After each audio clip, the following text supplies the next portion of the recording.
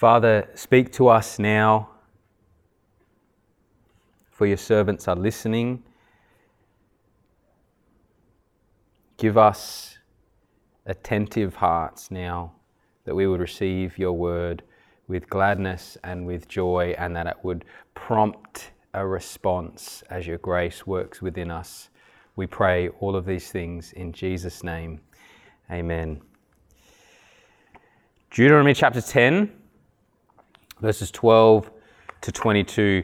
If there's any weirdness in your mind about the idea of talking about circumcision, just get it out now, and that way we can approach this with, as we prayed, attentive hearts. So this passage is a little bit of a summary of what Moses has been preaching through, because the book of Deuteronomy really is a sermon, and it's like a summary of his introduction. So he's been preaching through Israel's history and exhorting this second generation to godliness, really, to walk faithfully before their Lord. So in the first 4 verses, Moses gives a summary of Israel's history as the basis for which then the people are then to not make the same mistakes as the first generation did. And then we get to chapter 5, and he gives the 10 words again, so lays down the 10 commandments for the second time. Chapter 6, which we went through in lockdown, Andrew preached through the Shema. You will love the Lord your God with all your heart, soul, and strength, and you will impress all of these commands to your children. Then chapter 7, he's explaining that they are a treasured possession, that God has picked this weak and frail people out of all of the nations of the earth to be this treasured possession. And then the next chapter, chapter 8, he then reminds the people, hey, when you get into the promised land that we've been talking about for so long, and when you have houses, and when you have food, and when you have things to do, and you're settled in, do not forget the Lord your God. And remember how we had the reminders then for us to not settle in, to not grow complacent. And then last week, chapter 9, this picture of the people's rebellion, the reminder that they built a golden calf, they rebelled against the Lord, but Moses stood in the place of the people to avert God's wrath, and it gave us this beautiful picture of Christ's mediation, how he steps in our place. He takes God's punishment upon himself. It foreshadowed that. And now, chapter 10, verse 12, literally the first 2 words, and now Israel, and now for us. What does the Lord your God require of you? So after all of this whole story, this huge exhortation and command, what does the Lord your God require of you? The answer: to fear the Lord your God, to walk in his ways, to love him, to serve the Lord your God with all your heart and with all your soul, and to keep the commandments and statutes of the Lord, which I'm commanding you today for your good. This is the preacher giving very helpful, bite-sized, concrete application after a very long-winded sermon. I'm sure all of you can relate to that, where the preacher, often me, is giving a very long-winded sermon, and then you want like the short, kind of bite-sized applications. And Moses gives it to you straight away. What does he say? Fear God, live with integrity, love him, serve him wholeheartedly, and be obedient to his commandments. That's what the Lord your God requires of you. Fear God, live with integrity, love him, serve him wholeheartedly, be obedient to all of his commandments. And notice the last bit of verse 13, that this is for the good of the people. This is for their good. Now these verses here, the first 3 verses and then the last 3 verses, verses 10 to 12, verses 12 to 14 and verses 20 to 22. This is a little bit of a sandwich, and they are the bread or the buns of the sandwich. So the first 3 verses, the nice bun on the top, and then the last 3, the bun underneath.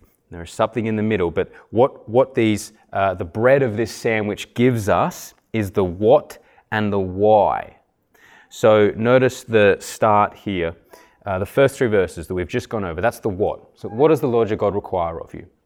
Do this. That's what he requires of you. Live obediently, love him, have integrity, fear him.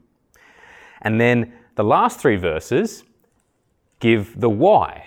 So they reiterate the what. They say the same thing. Verse 20, you shall fear the Lord your God. You shall serve him, hold fast him, and by his name you shall swear. But then they give the why. Why do that?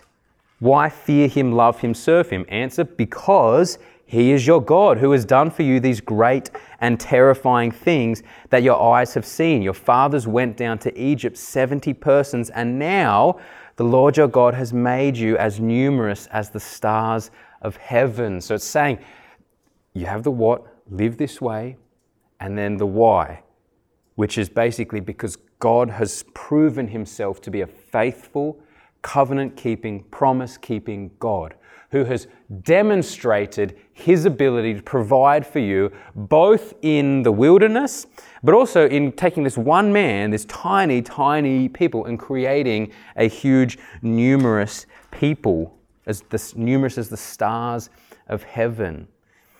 So the bread of this sandwich is saying, live a life of joyful obedience and service to God. That's the what. And then the why is because he has demonstrated his absolute commitment to you in fulfilling his promises, even when it seemed totally unlikely. Now, there's meat to this sandwich, thankfully. There's meat right in the middle, and right in the center of this is verse 16. This is kind of the main verse today. Circumcise therefore the foreskin of your heart and be no longer stubborn. That's the command, the exhortation, the imperative. Circumcise the foreskin of your heart so that you will no longer be stubborn. Now, this is a graphic and quite gruesome image.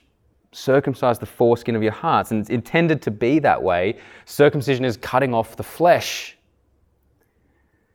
Not only that, but cutting off the flesh of an extremely vulnerable body part. This passage is here to kind of draw our attention in. It's graphic because the seriousness of this is through the roof. So it obviously wouldn't carry the same weight if the analogy was trim off the hair off of the head of your heart and be no longer stubborn. It wouldn't carry the same weight to it. But this is saying cut off the flesh around your heart.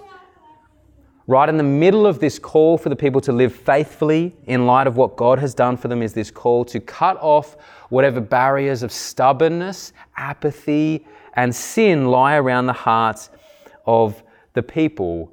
And that's a word for us. I was reading this week and just feeling that too often I feel like there is a barrier to my devotion to the Lord. There's just a barrier, there's a dullness, and I don't want that. I want it to be cut off. And this is what this passage is saying today. Cut it off. So let's firstly look at what circumcision was under the old covenant. Circumcision was very simply the sign of the old covenant. So Genesis 17, after God had appeared to Abraham, he took Abraham and said, Abraham, I'm going to make you into a great nation, and this is going to be the covenant, the sign of the covenant between you and me. You will circumcise every male in your household, and that will be the sign of my covenant, the sign of my commitment to you. So to be circumcised was to identify with God's covenant people, with Israel. But the idea of cutting off the flesh carried much greater meaning than simply a sign of the covenant. Simply something that identified people with God. The cutting off of the flesh in this covenant served multiple purposes to show the meaning of it. It was not only the sign that you're in the covenant, but it was also the warning of what would happen if you didn't abide by the covenant stipulations. So God actually says to Abraham in giving him the sign of the covenant, and if anyone is not circumcised, or basically saying if anyone does not abide by these covenant stipulations, they will be cut off from the community, sent out. We will also see that this sign way back thousands of years ago foreshadowed the reality for all of us that for us to be reconciled to God, something needs to be cut off. And that is this bondage we have to this age of the flesh, this life of sin. It needs to be cut off, circumcised. Now, what was God calling the people to here when he tells them to circumcise the foreskin of your hearts? There are three particular aspects of this today that we'll go over. Firstly is laying aside the dullness of the flesh. Now, there are a number of other times in the Bible where we actually get this idea of circumcision language as a metaphor for something else. So in Jeremiah chapter 6, verse 10, Jeremiah says about the people of Israel, God is saying through Jeremiah, their ears are uncircumcised. They cannot listen. The word of the Lord is to them an object of scorn. They take no pleasure in it. So it's saying there's this idea of dullness about them. Their ears are uncircumcised. They can't hear. They're not listening to what I am saying. It carries the idea of dullness or imperfections which need to be cut off. There is something here for the people of Israel in Jeremiah's day that needed to be cut off so that they could hear properly. Or in Exodus 6, Moses, when he's about to go before Pharaoh, he says before God, I couldn't possibly talk to Pharaoh. I'm of uncircumcised lips. I can't. There's an imperfection. I can't speak with clarity. There's an imperfection about me, a dullness about me. So to be uncircumcised in this sense is to have impairments which prevent hearing and speaking clearly. They have a dullness about it. And likewise, there are things which impair our ability to follow the Lord with our whole heart. There are imperfections. There is a dullness upon us that just creates a barrier from us being captivated by the majesty of Christ. And those things need to be cut off. I wonder if you can relate to that. Is there a dullness in your life? Like if you took a moment to just examine your life, is there a dullness about your life? Too often I feel like I slip into that place. And it seems that from this passage, the antidote to this dullness of the flesh is the majesty of God. Is quite simply just how awesome God is. So if you look at the passage, notice the context around verse 16. If we look at you might say more of the meat. Maybe it's like a triple meat sandwich or something, or some good fillings around it. There's more than just verse 16. The context of this, the context of circumcise, therefore, the foreskin of your heart, is this imagery which conveys the idea of a God who is completely and utterly worthy of our zealous affection. Totally worthy of it. Behold, verse 14, the Lord your God, or to the Lord your God belong heaven and the heaven of heavens, the earth and all that is in it. That's poetic language, as if to say, everything and more, if that was possible, belong to God. Everything you see, every single person, every single thing in this creation belong to God. He owns it all. He reigns over every square inch of this world. And then after verse 16, there is another purpose clause here in verse 17. Like basically, you have the imperative, do this, and then the reason for that, for this reason. And the reason is, in verse 17, because the Lord your God is God of gods and Lord of lords, the great, the mighty, and the awesome God who is not partial and takes no bribes. It's as if to say, lay aside the dullness of the flesh, because you couldn't possibly come to know this God who owns everything, who is not partial in any way. Imagine that, a God who is completely fair in every single judgment, who shows no partiality. Not only that, but is close to the brokenhearted and saves those who is crushed in spirit. He is a God who cares for the vulnerable, the quartet of the vulnerable, the poor, the orphan, the widow, and the foreigner. He cares for them. He has proven himself to be totally worthy of our zealous affection, because he is so good, he is so majestic, he is so unbelievable. That's what this is saying. The great, the mighty, and the awesome God.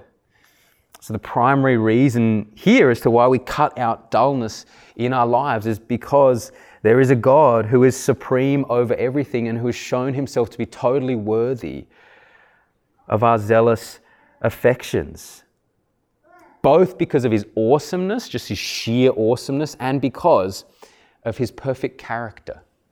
He's perfect. He's not partial in any way. He cares for the vulnerable. He's a loving, caring Father. Now, the second aspect of what God is calling the people to and calling us to is a life which is completely devoted to him. That shouldn't be a shock to us, but that's what's clear in this passage. To circumcise the foreskin of your hearts, to cut off the flesh around your heart, is to be completely devoted to him. Again, because the Lord your God is God of gods, Lord of lords. There's no one else in this world that is worthy of your devotion. No one else. It's all totally to be given to him. And just look at verse 21. Just the first 4 words there. He is your praise. He is your praise. Just think about that statement. He is your praise. So not simply is he praiseworthy, though that's true. Not simply is he praiseworthy. It's not like you have this amount of praise and God is your praise, so you give this part of your praise to him. And then you might give some praise elsewhere. It's not saying that. It's actually saying any praise you have is his. It's all his. He is your praise. Anything that you feel a desire to give praise to will find its origin in him, because he is the source of all good. He's the source and fountainhead of all good. So that's why he is your praise. It's not like you have this portion of praise that you give to him. It's anything. If you have any praise, it's because it has its origin in God, and it is directed toward God, because the heaven and the heavens, the heaven of the heavens, belong to him. So anything praiseworthy must then direct itself back toward God. To circumcise the heart is to have Christ take up full residence in your heart. Just like we don't have an amount of praise that we give a part of that praise to God, rather he is our praise. Likewise, we don't give a part of our heart to Christ. He has it all. He totally takes up residence in our heart. He dwells, occupies it. Christ is our life. Now, Paul demonstrates this really well in Philippians 3, the link between circumcision and complete devotion. So I've got the passage up here. I know it's a lot, but we'll slowly point out a few things. So in Philippians 3, 3-9, Paul is speaking against new covenant believers getting physically circumcised. And the reason he says this is because we are the circumcision.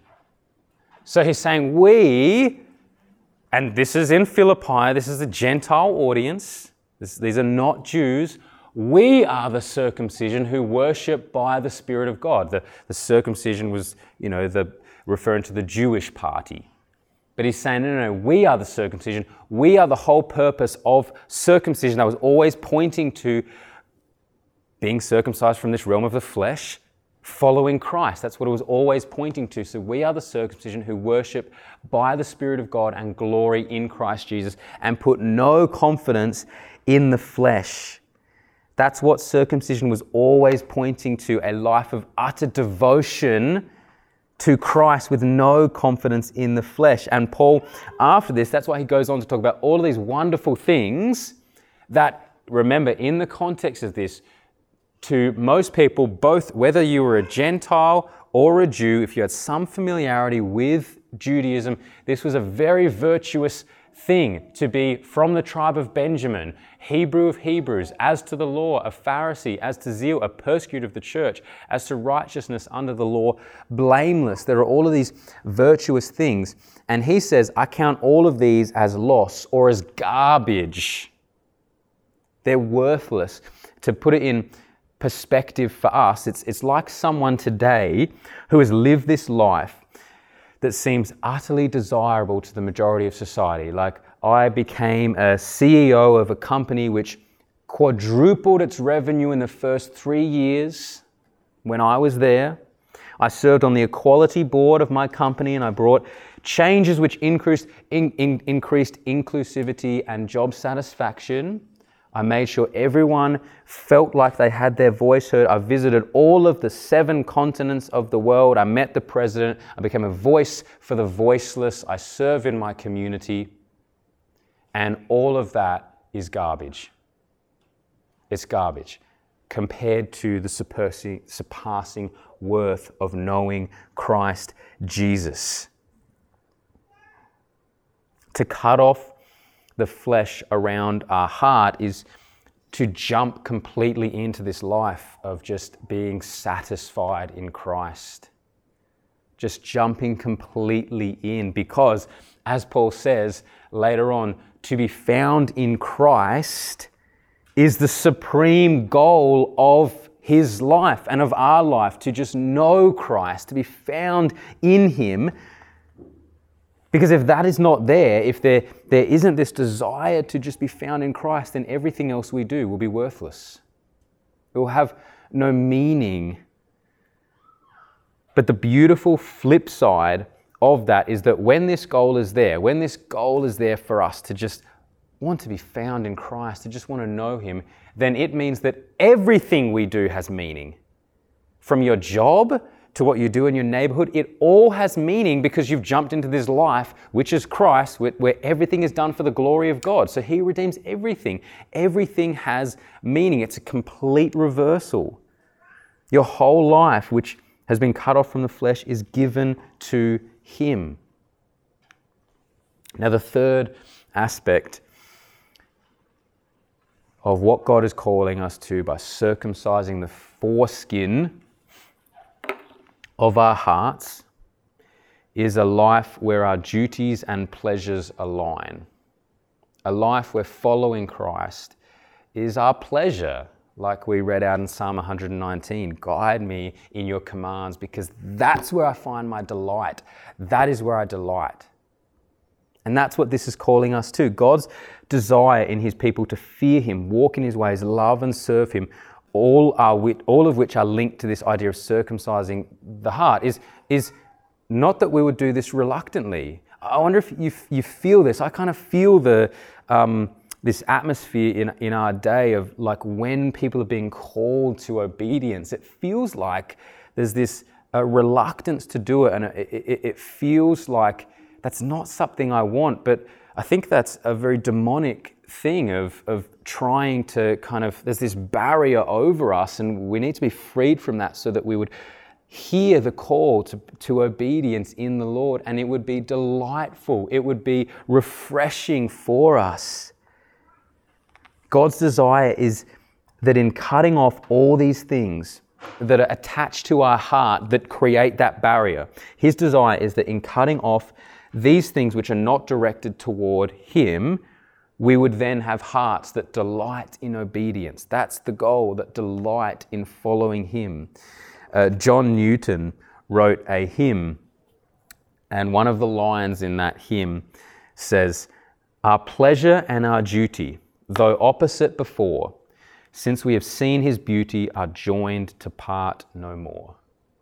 Our pleasure and our duty. He's saying there's a time before Christ where our pleasures and our duties do not align. I remember that very well. There's times where we may feel that now, where our pleasures and duties do not align. We feel a responsibility. But they don't become our pleasure. But he's saying, but when we see his beauty, our pleasures and our duties align to part no more. To circumcise the heart is to live in this place where duties and pleasures align, because the old self has been cut off and the new self now lives. Now, how does this happen for us? Maybe that all sounds very nice. Maybe it doesn't. Maybe it sounds a bit far off. How do we circumcise our hearts so that we may remove the dullness of the flesh, live a life completely devoted to Him, and have our duties and pleasures align?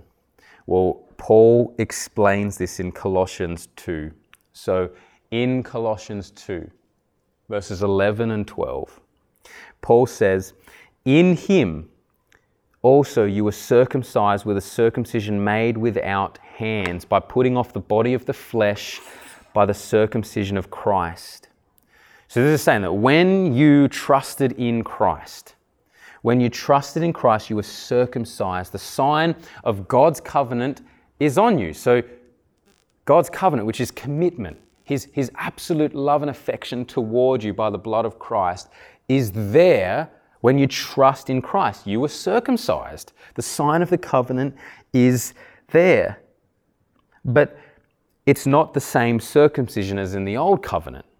It's not a physical circumcision. It's the circumcision which comes by the circumcision of Christ, putting off the body of the flesh by the circumcision of Christ. Now, what's the circumcision of Christ? Well, as Christ hung on the cross, when He hung on the cross, taking the wrath of God upon Himself, He took our punishment, and particularly He took the punishment of Israel's covenantal disobedience. Remember that the punishment for anyone who was not circumcised or who did not abide by the covenant stipulations, they would be cut off. They would be cut off from the people. And that's what happened to Christ on the cross. He took the punishment of Israel's disobedience upon Himself, of our disobedience. He was cut off. That's why He was taken outside of the gates of Jerusalem. If you remember the idea of the scapegoat, part of the sacrificial system was that there would be this scapegoat taken outside of the camp, and then the sins would metaphorically be placed upon that goat, and he would just be sent out. And that's what happened to Jesus. Cut off from the Father. My God, why have you forsaken me? He was cut off to take the covenant curse upon Himself. And that is part of the circumcision of Christ. He was cut off. And we then receive our own circumcision, though not the same, but we are cut off from this realm of the flesh. Jesus entered in, and think of this realm of the flesh as this age that has been around since sin has entered the world, where the presence of sin is around us. That is the age, the realm of the flesh. And in Christ, we were cut off from the power of that. We were cut off from the power of that sin. The presence of it still remains, but we were cut off from its bondage over us. We were cut off from this place where our hearts were stuck in disobedience. So in Christ, having been cut off from the body of flesh, we are now free to serve the living God. So in verse 12, that's why Paul says, having been buried with Him in baptism, in which you were also raised with Him from the dead. Now, what is one thing that baptism symbolizes? The believer goes under. It's that as the believer goes under in the water, they are immersed, buried, as Christ died, so they go down and they die to that life. And as Christ was raised to life, so believers are raised to newness of life. It's also, of course, the purification of sins, entering into this purification, but it's this symbol of being buried with Christ, dying with Him, and then being raised to newness of life. And the life that you have is now in Christ Jesus. So as you go down, you're cut off from the realm of the flesh. You're cut off from sin's power over you. You're cut off from the wrath of God. It's not on you anymore. Christ has taken it because you're raised to newness of life. You're raised to a life that is totally in Christ. The life we now live is not ours, but the life we now live is we live by faith in the Son of God who loved us and gave Himself for us. So you've been raised to this newness of life in Christ, where this life of joyful obedience, His life of joyful obedience to the Father's will, becomes your life. You inherit that.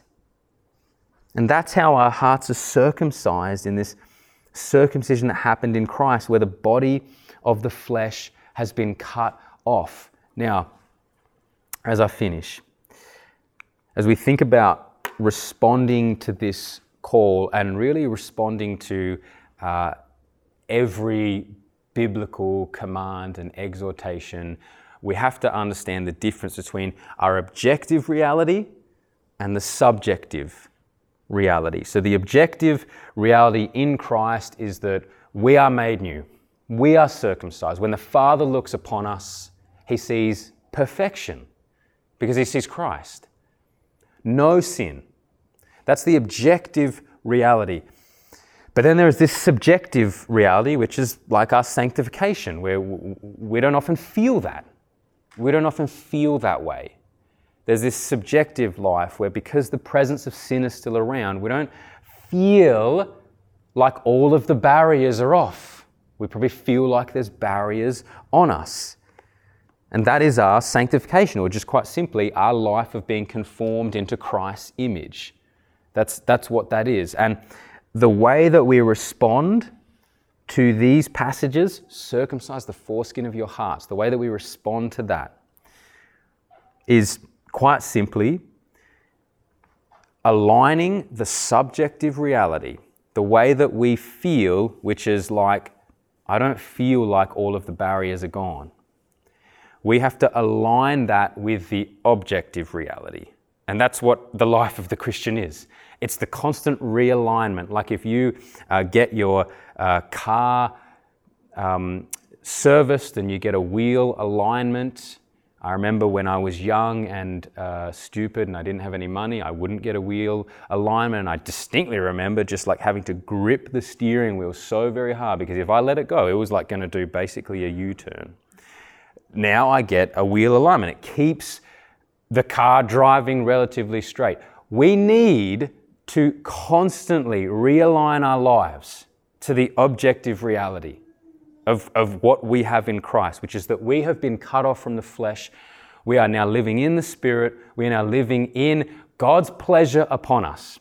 And we need to constantly realign our lives to that reality. So there is a response required from us. We can't just say, when we hear circumcise your hearts, we can't either just spiritualize it, or we can't say, well, that's already been done in Christ. No, we actually have to hear that. And then God's grace working within us by His Spirit is to then promote the realignment back to that objective reality. And you can see this in the way Paul goes on to say in Colossians 3, right after this. So you see this so well in this passage. We just read over Colossians 2, 11 to 12, where he explained that we have been buried with Christ, so we have been circumcised by the circumcision of Christ, having been buried with Him in baptism and raised to newness of life. He explains the reality, like he's saying, that has happened to you. You're new. You are made new. And then he goes on in chapter 3 to say, if then you have been raised with Christ, so if this has happened, then seek the things that are above. Seek the things that are above where Christ is seated, because you have died and your life is hidden with Christ in God. He goes on to say, put to death, therefore, what is earthly in you: sexual immorality, impurity, passion, evil desire, and covetousness, which is idolatry. So he doesn't just say, hey, you've been made new, guys, enjoy it. He says, you've been made new. Now, make your subjective reality, make your life align with that reality. And as you hear that, God's grace will be working within you. That's the only way it can happen. He who began a good work in you will bring it to completion. It's Him who will actually do it. So this call is for us to realign our lives with this reality, the call to circumcise our hearts. And two very quick final points of application as we think about how to do this. Very simply, firstly, is to examine our hearts for dullness. This is the most practical advice that we can have. I know that there's a part of us that wants like the 5 easy steps to cutting dullness out of your life and living in victory. And those are good. Like those are good. But the long-lasting change has to start from deep and painful examination of your heart. It has to start from an excavation of your heart, from contemplating, is there dullness? And actually, the Spirit's work in your life right now will be that lingering sense of conviction that there is a dullness. The most dangerous thing is to be able to hear this and think you're totally fine. That would be the evidence of dullness. We need to examine our heart. So is there a dullness? Is there a dullness in your heart right now? Do you hear this call to circumcise your heart, to cut off whatever inhibits your devotion? Is there a conviction present? Because if there is a dullness, then, regardless, you need to take this extended time to examine your heart, to actually just sit and stop. And just as the circumcision of the heart is done in Christ by the Spirit, this ongoing process, this ongoing checkup, realignment will be done likewise by the Spirit, by the Spirit's work. And a very simple way, just because I know sometimes that can sound really wafty, like to seek the Spirit's guidance, you need to kind of go to a mountain in the wilderness with doves around you, and it seems really like wafty, but just a really simple way of seeking the Spirit's guidance is just to stop and pray through Psalm 139, verses 23 and 24. There's a great psalm to guide you because it says, "Search me, God, and know my heart. Try me and know my thoughts. See if there is any grievous way in me and lead me in the way everlasting." Just stop and pray through that. And it is amazing if you give yourself the chance to wait upon the Lord, what He, by His Spirit, will reveal in you as you ask Him, "Search me."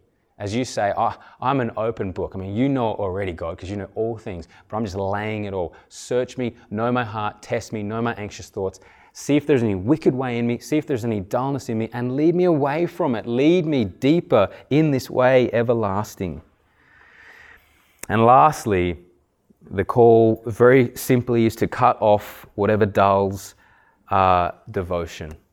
As Jeremiah spoke of the people in his day as having uncircumcised ears which cannot listen or take pleasure in God's word, that there is a dullness over us today. And just being totally honest with you, I feel like this time in Canberra, I have just gone deeper into dullness. I feel like when I was in Scotland, I was just like, I felt like I was on a mountain with doves around me all the time. I just felt so just in tune with the Spirit.